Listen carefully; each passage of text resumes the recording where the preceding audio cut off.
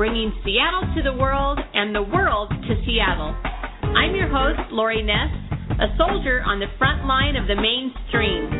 You can listen to this and other shows at northwestprime.com, and be sure to stay with Seattle Wave Radio 24/7, 365 for more great music and interviews. We're starting a movement of kindness, and we want you to join us. Let's get this show started.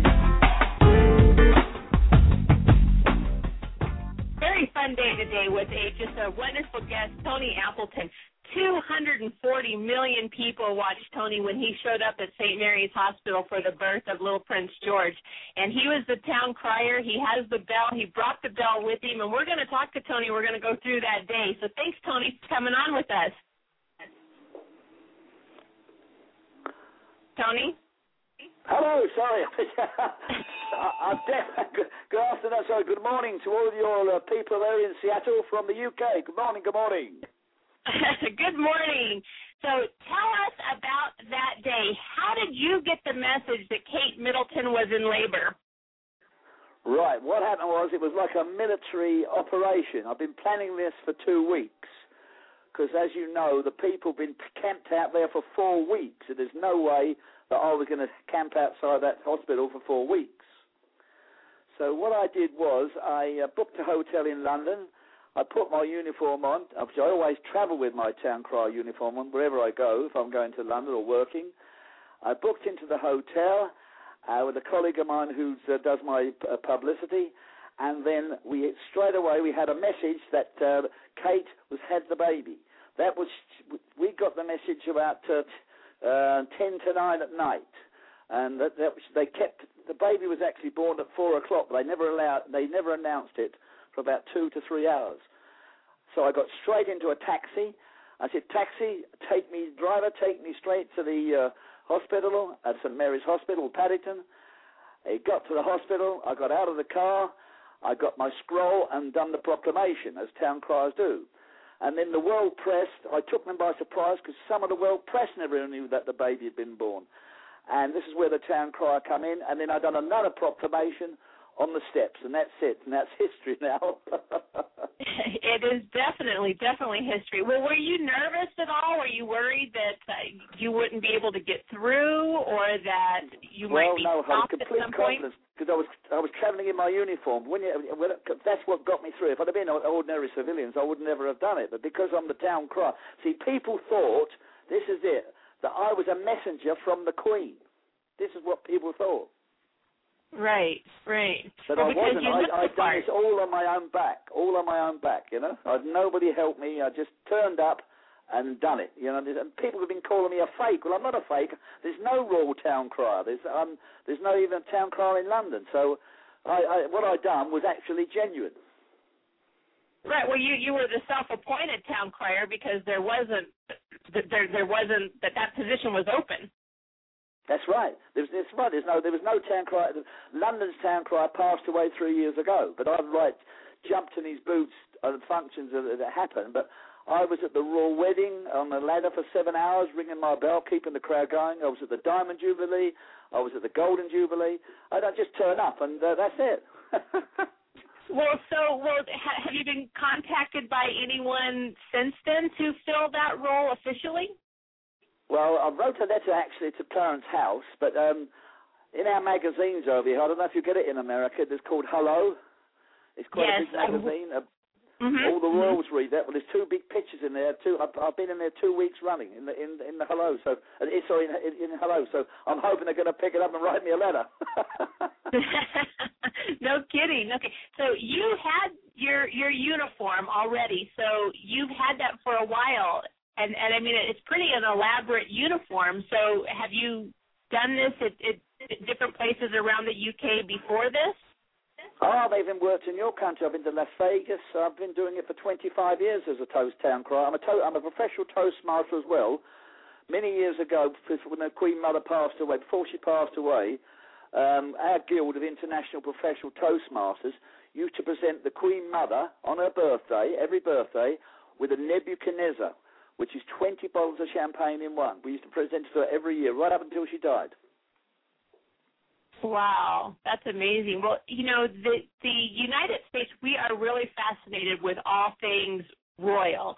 And a lot of people will say that we're even more fascinated than you guys are in the UK. And you've been contacted by a lot of media sources, and a lot of them in the United States, to talk to you about what happened. Oh, unbelievable. I've never had so many phone calls, Laurie, in all my life, from America, Japan, all over the world. I mean, I've been doing it on Skype, but you should get me out to Seattle and ring a bell up and down the street.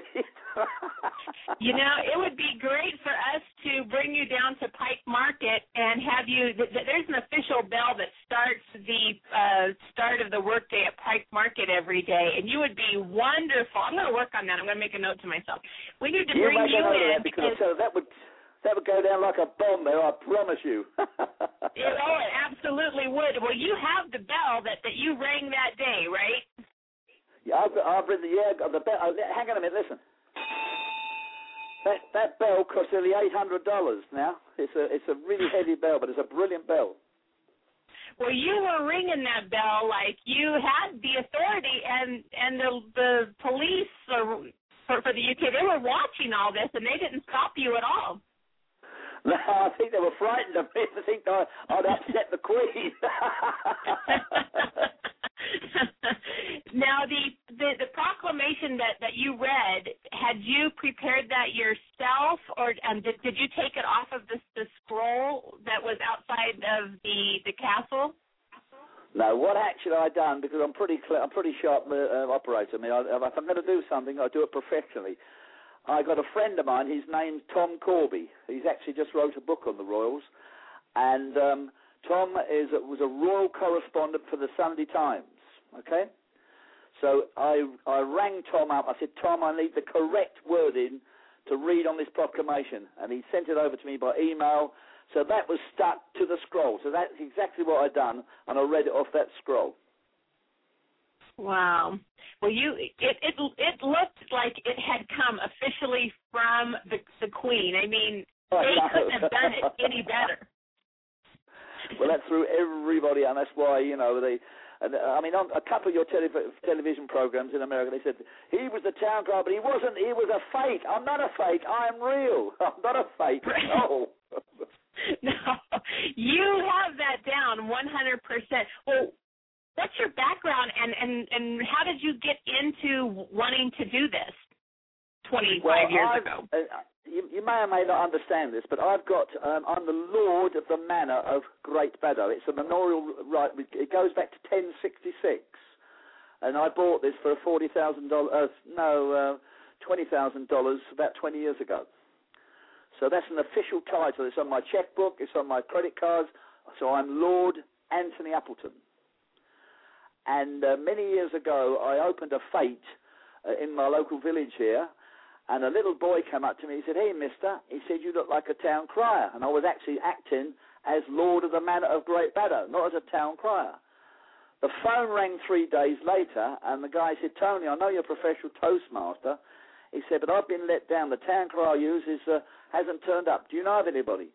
I said, "Yeah, you're talking to one." And I bluffed my way into it, and that's how it all started, accidentally. Wow. Well, it was a natural fit. Yeah, so I've been doing it. But I work for big companies in this country, not just small big companies. They use me. See, it's what they call, Laurie, direct marketing. If you've got something to sell, I go out in the street and I tell the people straight away. I hand leaflets out, oh yay, I've got something to sell here today. And people listen to me because they can see me in this wonderful uniform I've got, which cost a lot of money. My hat, my feathers, they cost $20 a feather, and I've got 16 of those in my hat, which are ostrich feathers, Wow. Well, you could, just like I said, it looked like you came straight from the castle. I mean, I can see why everybody turned their cameras to you. The lights were flashing, the cameras were rolling, 240 million people are looking at you. You're ringing the heck out of that bell. What are you thinking when all of those people turned to you and gave you their full attention? Well, what happened was, when I done the second cry, which the press got me to do, I then walked down from the steps to the media, and then I had to do it another 10 times. In the end, I lost my voice, which I don't normally do. I'd done another 10 proclamations to 10 different countries all over the world to their TV networks. Oh, my gosh. Oh, my gosh. Well, since then, people must have just, you have to be in big demand now. Oh, the phone has not stopped ringing. I mean, you know, I'm sort of like being a bit choosy at the moment. But I'm good, right. You know what I mean? Hang on a minute. Absolutely. I could definitely, because now you have to be the go-to guy. I mean, you're the face now of town criers. Well, I had a lot of emails from your fellow criers in America, and they were so complimentary to me to say that I'd put town crime back on the map again, you know, which is good. Oh, absolutely. I didn't even know there was town criers in America. That's just how far off the map they were. You Google it. There's loads there. There's loads in America, yeah. Wow. It just shows you how far off the map they were, because I didn't even know that we even had them. So if you're putting them back on the map, it's a really great thing to even have a town crier. It used to be that every town had one. Can you kind of tell the history again, Tony, of what a town crier did, and maybe still does? Yeah, I'll tell you the history just briefly. Town criers came to England in 1066. Okay, people didn't know what the news was, what's happening. So the town crier was specifically employed by the king and protected by the king to make proclamations in village marketplaces all over the country, proclaiming deaths, executions, royal weddings, and mainly what we're talking about, what I done, royal births. So that's where the town crier came in. It came, oh yay, came from the French word, hark, listen. That's where it originated from. And they were actually used in the Battle of Agincourt. So there's a lot of history. It's the oldest profession in this country. You know, but people don't realise that the history behind the town crier. And if you're listeners there today, Google history of town criers, you will see all about how he came and what he does and what countries they use him in. Okay? Wow. Well, you, Tony, are 76 years old, and a lot of people may not even realize that, because you don't even look like you're 76 years old at all. And I think you have a long future of being a town crier, so you have to stay in really good health. Well, I'll tell you what I do, Laurie, every day. I've been doing this for 35 years, because I used to do a lot of skiing. I've been to your country skiing, in like Tahoe in Colorado. I get up every morning about 5:30, 4:45, and I do an exercise bike, which takes me half an hour. I do 60 sit-ups, and then I drive off to my local health club where there's a swimming pool, and I do 80 lengths, and then I'm ready to start the day. Wow. Well, it shows, Tony, and so it's because of that regiment and keeping yourself that you were there at the perfect time, at the perfect spot on that day, and put yourself in such a great position. And you are the face of town criers. You can't even think of a town crier now without thinking of Tony Appleton. I like that. I'm going to give, before you sign off, I'm going to give you a cry, okay? Definitely. And I definitely want to tell people they can go to www.englishtowncrier.co.uk. You can find out more information about Tony and all where he's going to be and what's coming up for him and his appearances and his story. And it's a wonderful, wonderful website. Can I just tell you, if you look on the website as well, on there, somebody has done some rap music to me doing the proclamation outside the hospital. It really is. I don't know who's done it. It really is funny. It's all to rap, you know. Well, that's because you're part of the mainstream culture now. I mean, you will forever. You're immortal. I hope so, at any rate. All right, Tony, why don't you give us a cry, and I will let you go. Thank you so much for coming on and sharing that story. It's such a pleasure to talk to you. You're such a great guy. Let me just give you a cry before I go, okay? Okay. Oh, yay! Oh, yay! Oh, yay! I'm on the phone to Seattle here today. God save the Queen! How's that? That is perfect. That was wonderful. Thank you. That was amazing. Thank you, Tony. And I really appreciate that you came on today. So many people are going to enjoy you and this interview and your future interviews, and they're going to look forward to seeing you do this in person. And it just really capped off a wonderful day with the birth of little Prince George. So I am so happy that you waited in a hotel for 2 weeks and went out and did that, because it made the event. Okay, but anyway, you tell your people in Seattle to get me out there to reach that bell, okay? Within the hour, I can guarantee you that, because you need to be the person who opens the market one day down there at Pike Market. That would absolutely be incredible. No, What's it called? Pike Market? Is it Pike Market? Yes. Yeah, Pike Place Market. Oh my God, I want to Google that when I finish here. 10 million people a year come through there. It's where all the tourists go in Seattle, and they open it officially every morning with a ringing of the bell, kind of like a stock market, and they have celebrities come in there time to time and ring that bell, and you need to be there. I mean, if anyone needs to be there, that was made for you. So, no, I will be on the phone within the next hour, and I'll be working it. So you haven't heard the last of me yet. You can run with the camera. I'll pester Laurie, my best shot. I'll bring all my feathers, all my regalia. They will love it. They will love it. There is no doubt. There is absolutely no doubt in my mind about that, and I will be on that. So thank you, Tony, very much, and we will be in touch and trying to get you out here to Seattle. Okay. God bless all your listeners. God bless from England. Bye-bye. Okay. Thanks, Tony. Bye-bye. Well, that was just a thrill to talk with Tony Appleton. He is the unofficial town crier for the birth of little Prince George at St. Mary's Hospital with William and Kate. And like I said, 240 million people watched that event live.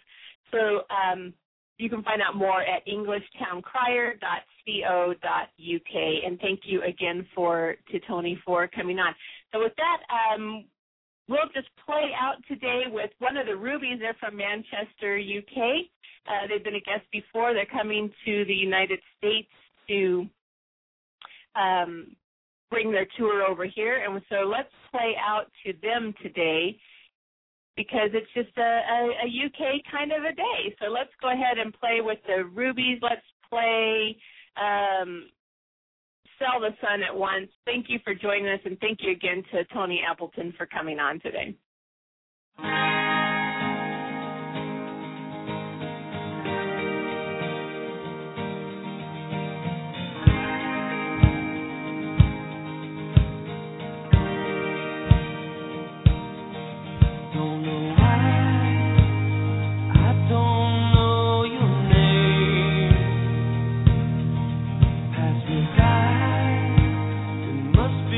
Twice a day.